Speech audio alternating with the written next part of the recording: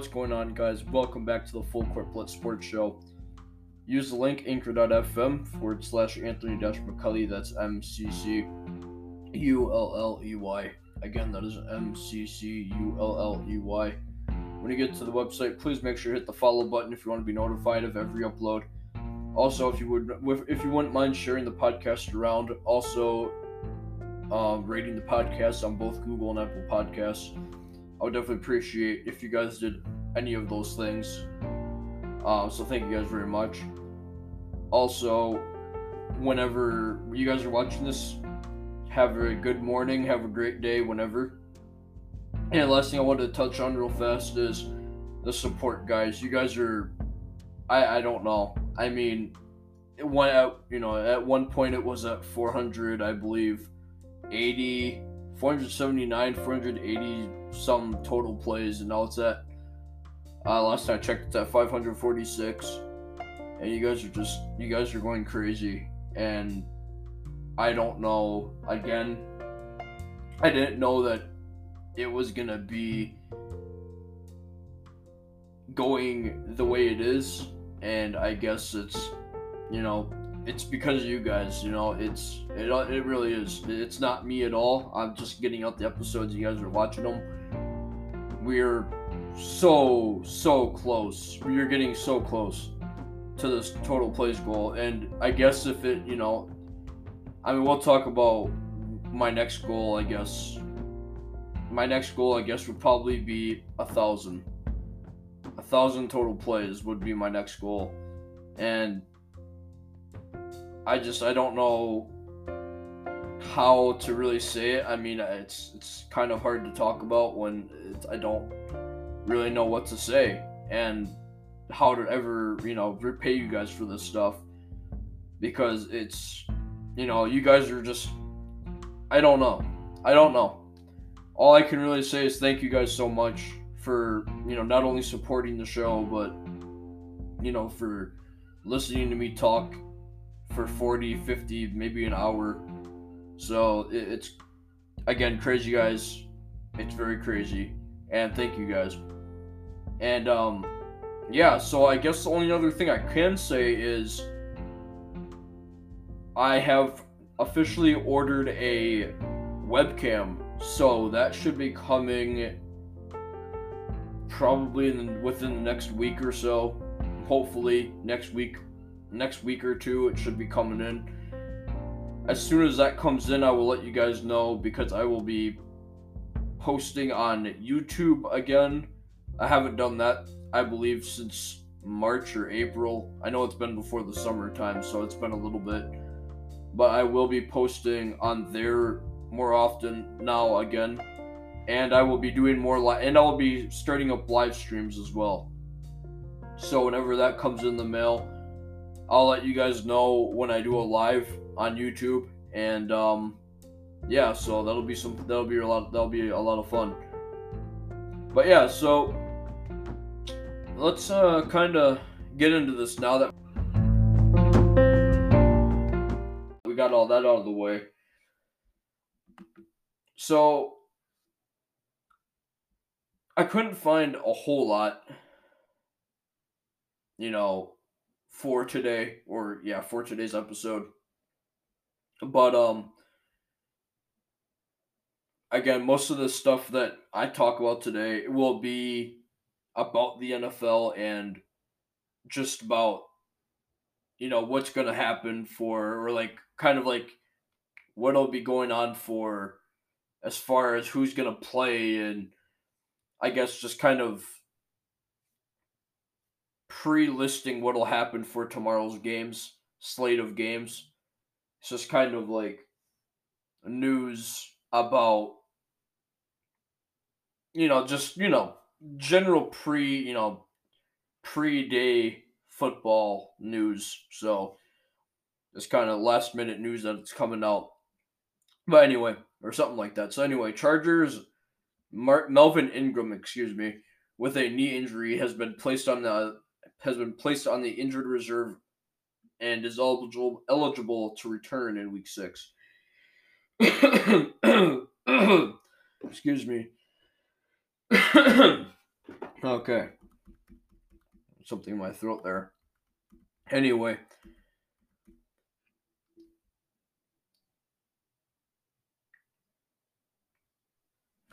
so originally week 3, obviously, is this is what it is now.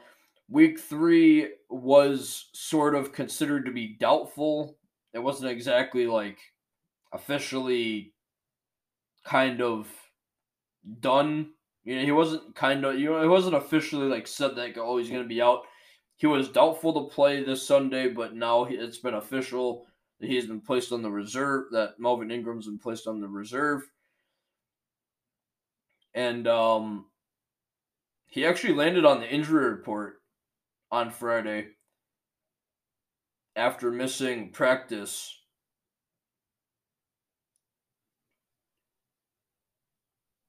He was a full participant on the practice in practice both Wednesday and Thursday prior to the Friday injury.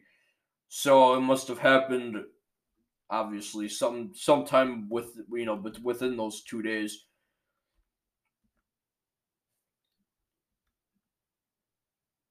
So within the 2 games that he has played up to this point, he has come up with a pair of two tackles, with a pair of tackles and a pass deflection, or a pair of tackles and two pass deflections, as well as a pick as well.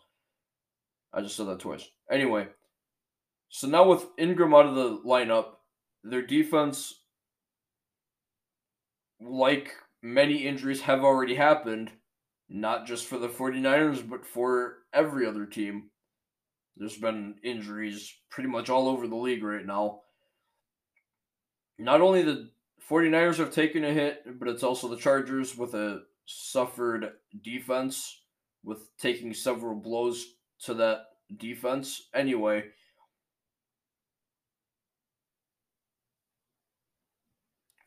So anyway, I didn't find out where I was. So with Ingram out of the lineup, the defense of the Chargers, which has already suffered many injuries, will now have to find ways to generate pressure outside of Pro Bowler Joey Bosa. So against the Panthers, so Sunday's game against the Panthers in Week 3 would have provided Ingram with the chance to notch that elusive first sack and jumpstart for and jumpstart his bid for a sixth straight campaign with at least 7 sacks. That opportunity will not have to wait until at least Week 6 when he would be eligible to return. I mean, my thing is most teams can come back and adapt well when losing guys like Melvin Ingram, who are so well known on that side of the ball and who change the defense's pace and just overall is a captain on that defense. Not really a captain. Well, I guess not really a captain as much as so much to say, but he understands what he's doing. He has a veteran presence on the field, that veteran feel on the defense, and I guess that's how I would kind of say it, sort of. But I just, I mean, the Chargers are a team where I think that they will still be able to adapt, but I don't think they're going to have the same pace that they usually play with on that defensive side of the ball with whenever Melvin Ingram is there, and now with him gone.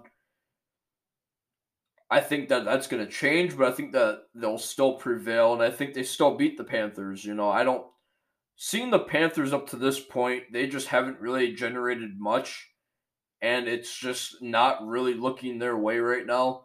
So I think that puts the Chargers in the front row to have this game.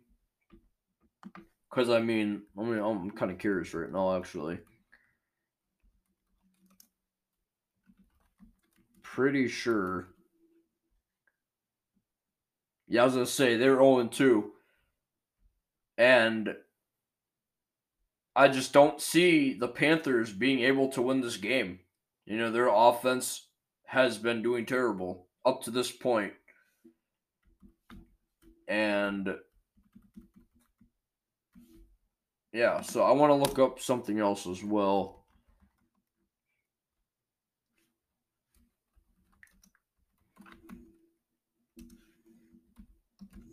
I'm kind of curious about this. Just to kind of give you guys a perspective on the Panthers.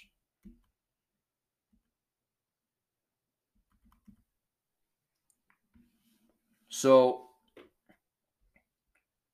this is kind of just like statistics, basic statistics for a game, per game up to this point, compared from the Panthers to their opponents in 2020. So, third down conversion rate is actually the Panthers up to this point are 13 of 24, while their opponents are 11 of 22. Fourth down conversions, the Panthers have already gone 2 for 4, so they're already 50% there. Their opponents up to this point haven't even attempted. Total offensive yards, this is what I was trying to find. 815, 711. Offensive plays based on average yards, 136, 6.0. 118, 6.0. Or 0, yeah, 6.0. Oh wow, they've actually allowed more rushing yards than they have had their own team. Total rushing yards for the Panthers is 216. Their opponents have already ran 255 on them.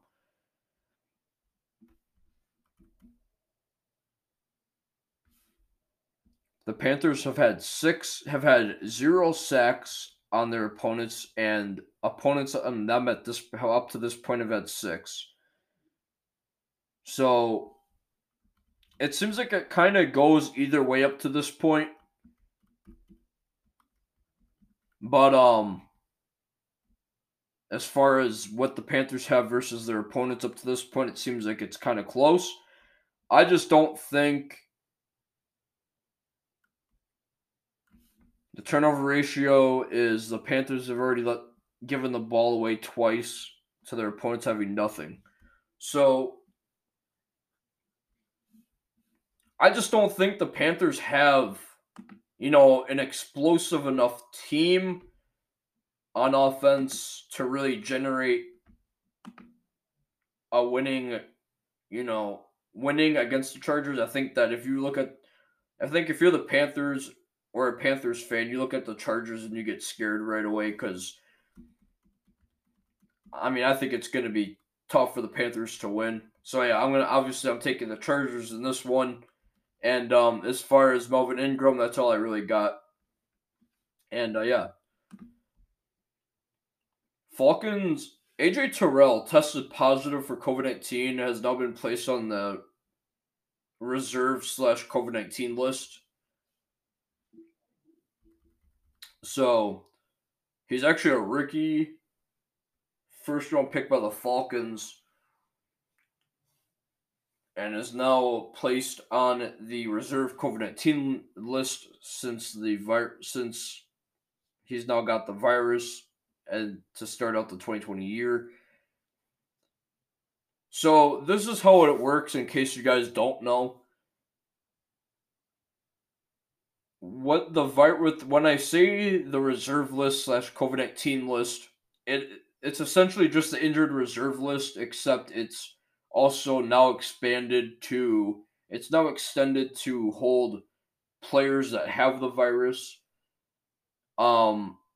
Because it's just kind of meaning they don't have an injury, but they're being placed on an injured reserve list because you have to be I believe you have to be quarantined, self quarantining, and you have to be just away from everyone for at least up to 14 days, meaning almost up to 2 weeks.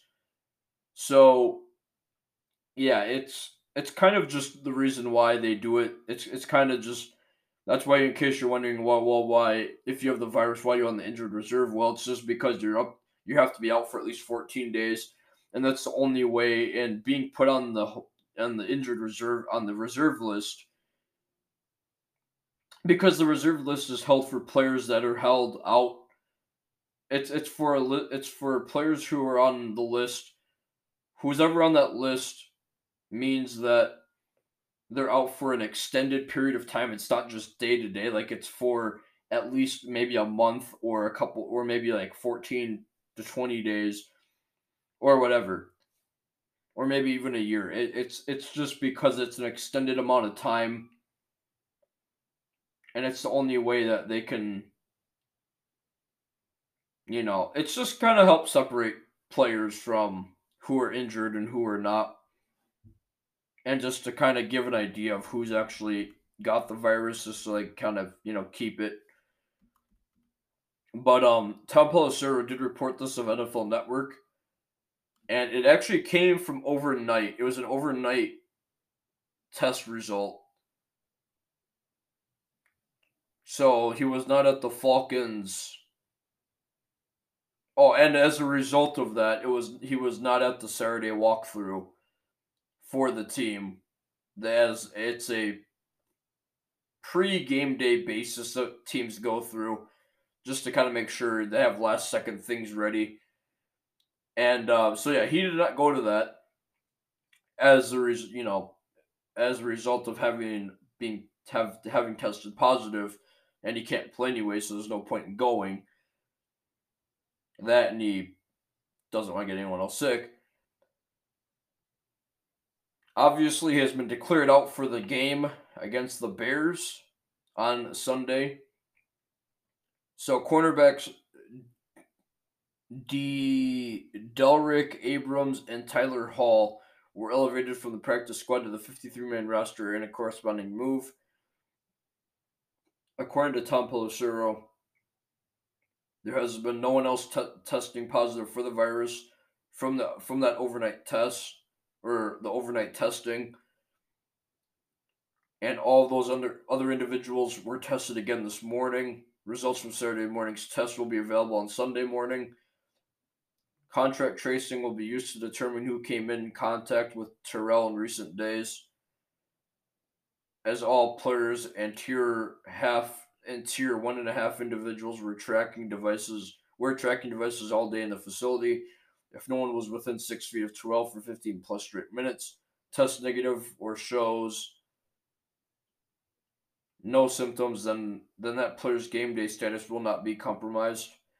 So yeah, and another thing I would like to add as well is I know it's still not good that players are, and I think I've touched base on this in a previous episode, but I would like to say that although it's still not good that players are testing positive, it is a lot better and it's a lot slower than what it has been in the last maybe couple months or so. Maybe I would say since maybe April, May, maybe even a little bit before that. Where it was every single day a couple hundred people were testing positive, and now in the sports world, and now it's maybe once every couple, maybe even every couple weeks. Maybe once every couple, 2, 3, maybe even 4 weeks. So the rate at which players are getting the virus has really slowed. Obviously, in the NBA, it has been for a very long time, almost 2 months, since a player has tested positive. And the NFL, it happened. I believe the last time I talked about it was probably 2 weeks ago. Now the last player had it 2 3 weeks ago. At this point, it's been a little while. So it's even still happening in the NFL, but it's very very slow. It's at a very very slow pace, and I would just like to point out that it's really important that the rapid testing still happens, but not only that, but it's good that although players are still getting it, it's good that it's at a really slow rate right now. It means that it's slowing down at these, not only in these facilities, it's not really happening as much, but it also means that in these cities where NFL teams are, have where these NFL cities have professional teams, that means it's slowing down in the city as well because that means it's not spreading as much. And I know it still is, but it really has slowed down now. So we will. But as far as AJ Terrell, we will. We'll see when he gets back into the league, and of course, as you guys know, I'm sure you guys probably already know this, but I'll say it again anyway, just for the people that don't know. Essentially, what happens is when a player, and I'm gonna try to say this without really being confusing or sounding confusing, or I'm gonna try to remember the exact process that the league goes through when a player does or has tested positive, and now they're trying to come, and now they're in the process of trying to come back into the league. What happens is they don't just get let back in. What happens is I'm pretty sure it's the same, almost the same process as the NBA, but a little bit different. Essentially, what happens is when a player tests positive for the virus, essentially what happens is they have to they have to take the test, and then I believe it's a couple hours. It has to come. So they have to take they have to take the test once, and then they have to test negative, and then they have to take it again. I believe it is the next day. I'm pretty sure they have to take it again the next day or so. Within a couple. Oh no, it is within. I'm sorry.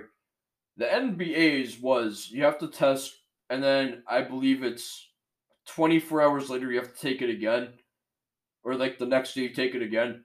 I believe for the NFL, because the seasons are actually going on right now, they're doing rapid testing, which means you have to test negative. You have to take the first test. You have to test negative.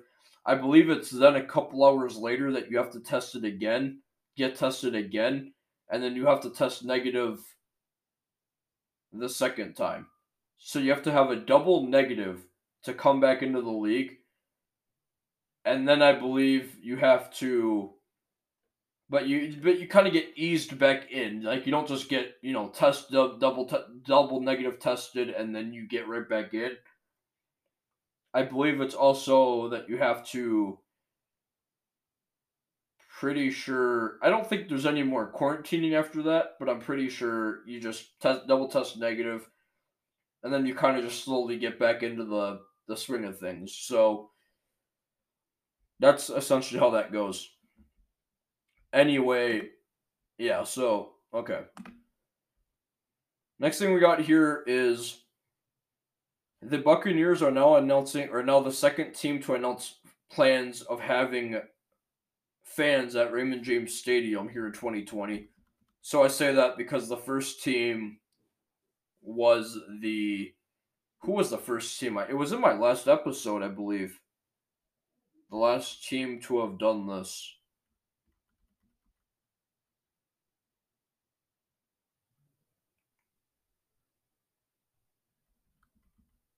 I wonder if I'm trying to see if it was in I'm pretty sure I'm trying to see if it's in this article about who last did it.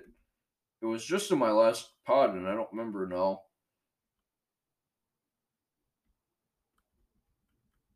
Hmm.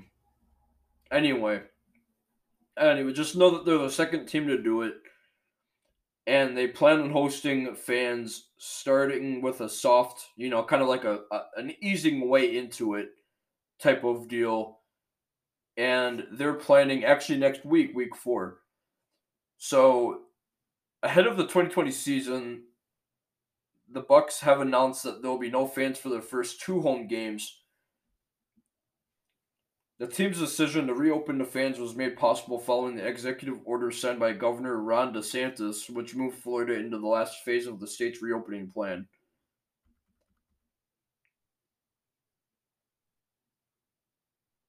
So the season pass members with continuous membership since '98 or earlier will have the initial opportunity to purchase a limited amount of tickets beginning on October 1st, which will be the first teams which will be for the first team's week 4 matchup against the Chargers. In their next home game, the 18th against October 18th against the Packers, seating at Raymond James Stadium will be approximately 25% of capacity. So it's not very much. It's only going to be 25%. So, including next Sunday's game against the Chargers, luxury suite members will have full access to their suites for all remaining games this season. Hall of Fame members and Legends Club members also will have the opportunity to attend all remaining games, with seating and pricing to be determined based on availability due to physical distancing measures. So, in other words, also another thing too is season pass members who also have kept their 2020 season pass payments as a credit towards 2021 will have the opportunity to purchase limited tickets for up to 2 games from the remainder of the 2020 home schedule. There will be more games offered in the future based on availability and tenure through their priority pre-sale program, which will offer tickets for the remainder of the 2020 which remainder of the season starting on Monday, October 5th. So anyway, it's kind of not going to get into the rest of that, but so partnering with the Tampa Bay Sports Authority, the Buccaneers have developed a reopening plan that ensures the safety of all fans who attend games. A variety of safety measures upon reopening include socially distanced seating, full mobile ticketing. There'll be cashless transactions, as you know most companies have kind of done nowadays. Well, no, during all of this, and also the process of installing touchless hardware in restrooms, enhanced sanitation measures, and additional food preparation protocols at all concessions.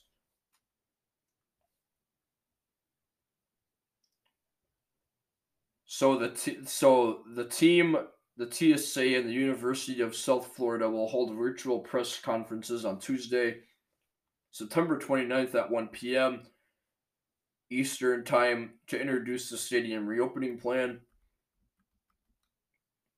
Chief Operating Officer Brian Ford, via a press release, has said in a statement by saying, quote, "The safety of all involved has been our number one,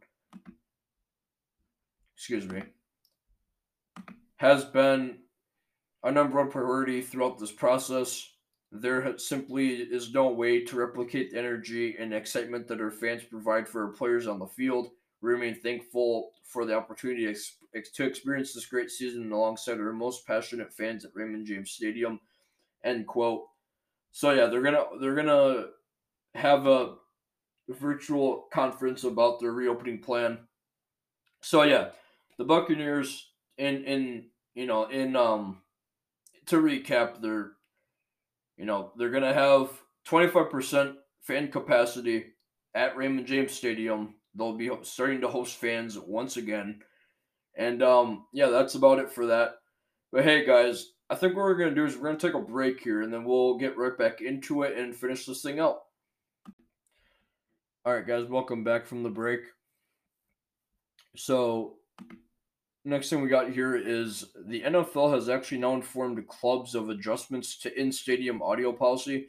So as you guys know, to start out the year, up to this point, they were using what is it called? They were just using sound from they were using sound from the Madden video game, I believe, and they were just buffering that in, and it was up to 70 decibels. So I guess now that they sent a memo out to all 32 teams regarding a new adjusted in-game audio policy. So, like I said, after 2 weeks of the trial, the NFL is adjusting to its in-stadium audio policy. The league has now informed the clubs of several updates to the policy, including allowing stadiums with fewer than 2,500 fans to play curated audio up to 80 decibels, and no longer requiring fans with 2,500 or more fans to play curated audio at all. Tom Pelissero did report on this. So originally, it was a requirement that all stadiums played stadium-specific pre-recorded audio. It delivered to each club at 70 decibels starting at kickoff, no matter the attendance, with no allowance for raising or lowering levels. Under the adjusted policy, home clubs with 2,500 or more fans can still choose to use the audio, known informally as the murmur, and the decibel level must be selected and delivered to the league 90 minutes before kickoff. The decibel level must also remain the same no matter who possesses the football, with NFL football operations monitoring. So, the other change in the policy includes removal of a decibel limit for PA announcements, music, etc., during approved times in the stadium. Pelissero also added. So, it goes on to talk about the audio in the stadium.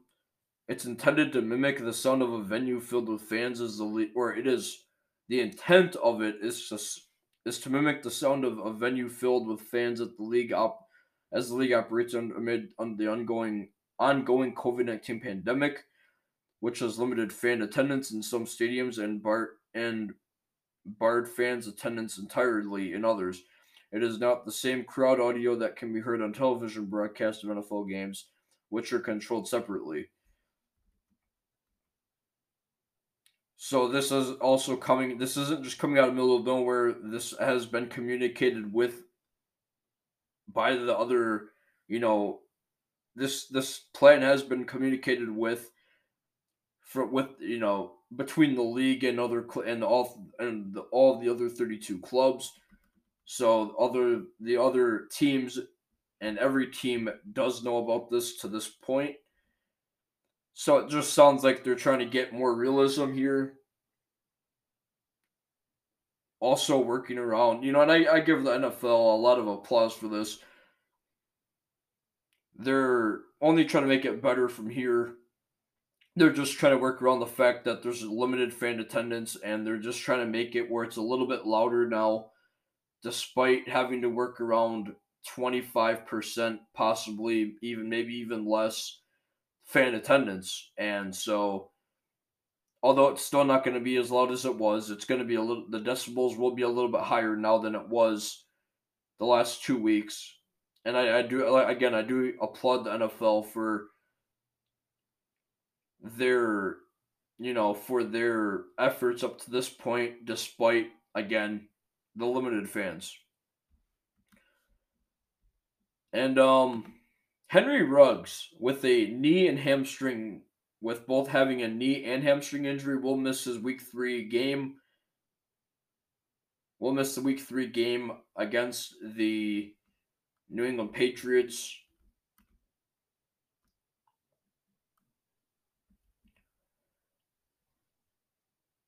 So, and also most notably, tackle Trent Brown with a calf will not be available to face his former team, while Nick Kwiatkowski with a pectoral is also out for the Raiders, meeting with the Patriots.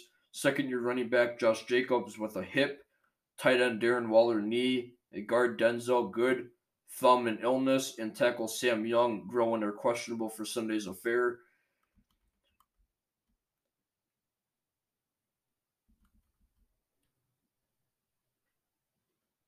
So it was okay. So Henry Ruggs' status was downgraded as the practice week progressed, from a full participant in Wednesday's session to limited Thursday and a non-participant Friday. Jacobs, meanwhile, improved from a non-participant Wednesday and Thursday to a limited participant Friday. Waller started on the Monday night stage in week 2, catching 12 passes for 105 yards and a touchdown, and the Raiders win over the Saints. He was limited in Friday's practice, so he has also been downgraded to limited. Trent Brown moved west in the 2019 offseason, signing a 4-year, $66 million deal to join the Raiders after beginning his career in San Francisco before spending a long loan campaign in New England.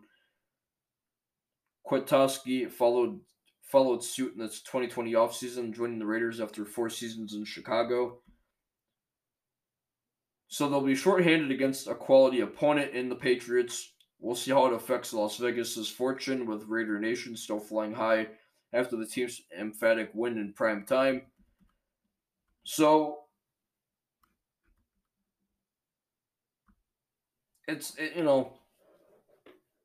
although as you guys already know, I'm a Patriots fan. Although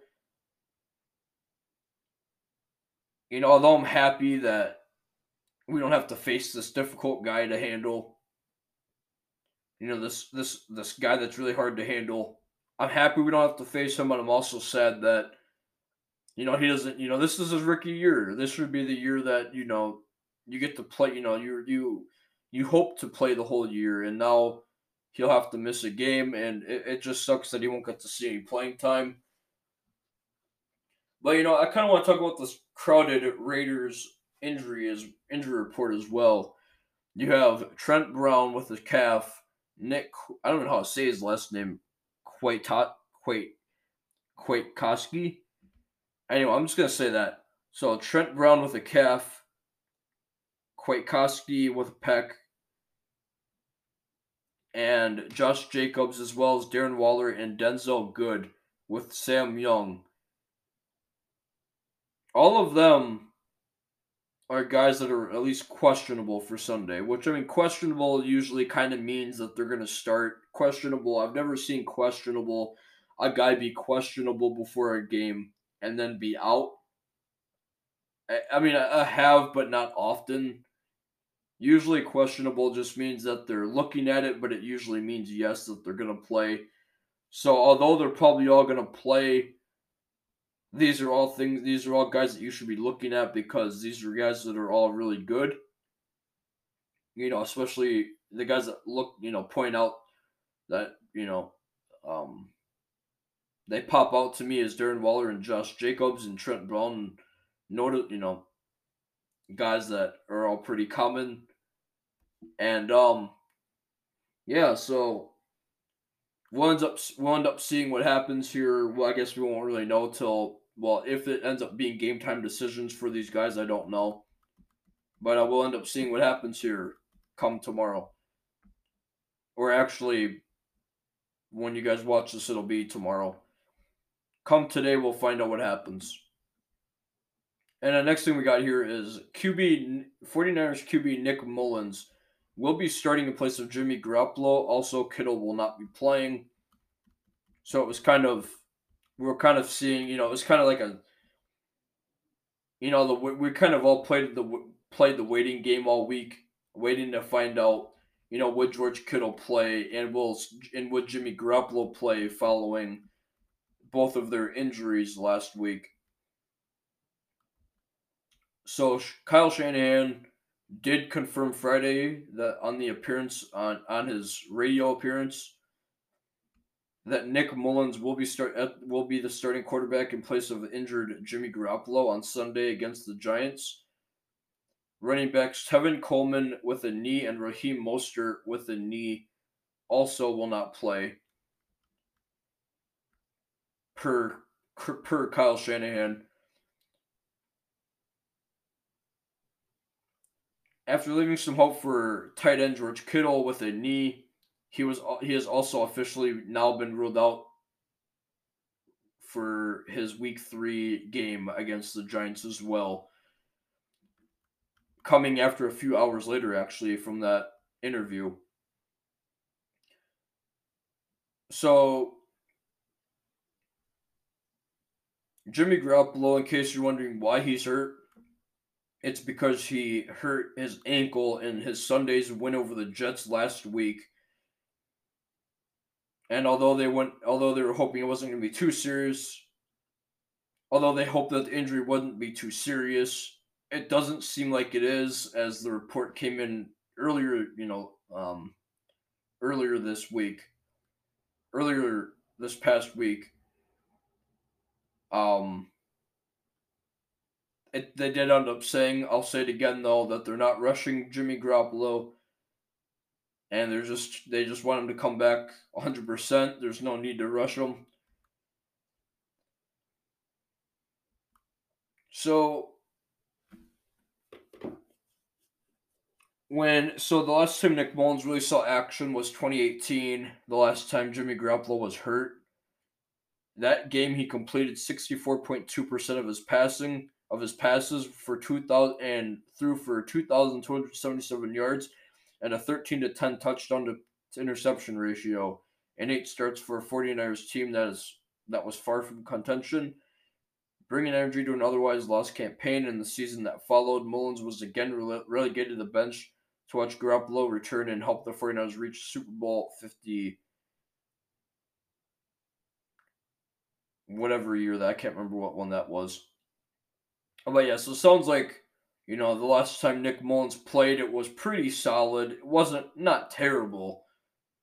I'd say 64 some percent is actually pretty average for an NFL quarterback.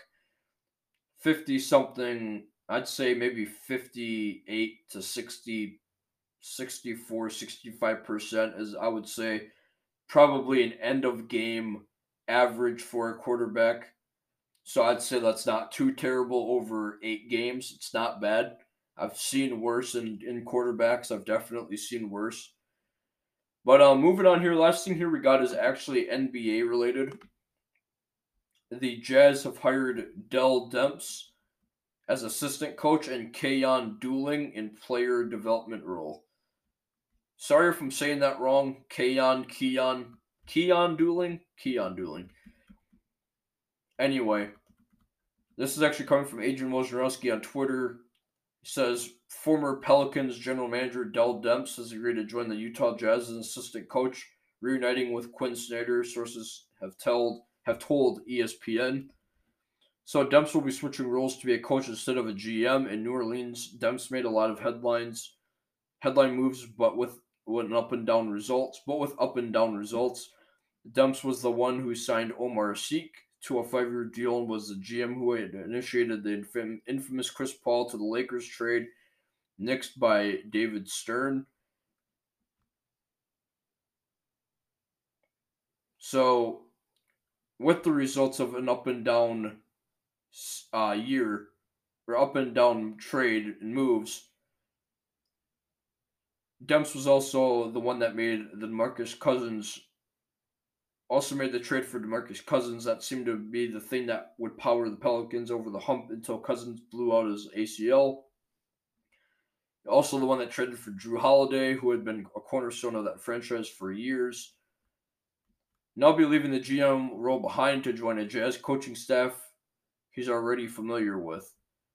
So, the relationship between Quinn Snyder and Dell Demps is going back to working together back in San Antonio when Snyder was coaching the Austin with coaching Austin Toros. The Jazz are also hiring Keon Dooling in a player development role. Dooling played for multiple years in the NBA and has a relationship with Coach Snyder when he played for Snyder at the University of Missouri. So overall, it seems like they're just making this move. It seems, as I was reading this whole article, as you know, it was relatively short. The way it sounds overall that it's kind of more of like a move of, it's not like the biggest move, but anything that has to do with improving, you know, any move that has anything to do with improving, the communications part of, the communications aspect of all of this, because from being a GM to being a coach, he obviously, Dell Demps obviously knows how important it is to being highly communicative. You have to be really, you have to be constantly communicating with people as a GM, and you have to be constantly and it's especially important to be communicating as a coach. So he kind of knows he kind of has the Dell kind of has the knowledge and the know-how to he kind of has the know-how of when it comes to communication, and and that obviously that's key when it comes to these types of roles in within an organization. So I think this is more, like I said, it's a smaller move, but when it has anything to do with improving your communication within a franchise, no matter how small the move is, it's a big role, it's a big move within the organization, and I applaud the Jets for making this move. But with that being said, guys, that's all we got for today. Again, please make sure to use the link anchor.fm/Anthony-McCulley. That's MCCULLEY. Again, that is MCCULLEY. When you guys get to the website, please make sure to hit the follow button if you'd like to be notified of every upload, as well as sharing the podcast around if you do enjoy the content. I'd appreciate that. I'd also appreciate it as well if you guys could rate the podcast on both Google and Apple Podcasts.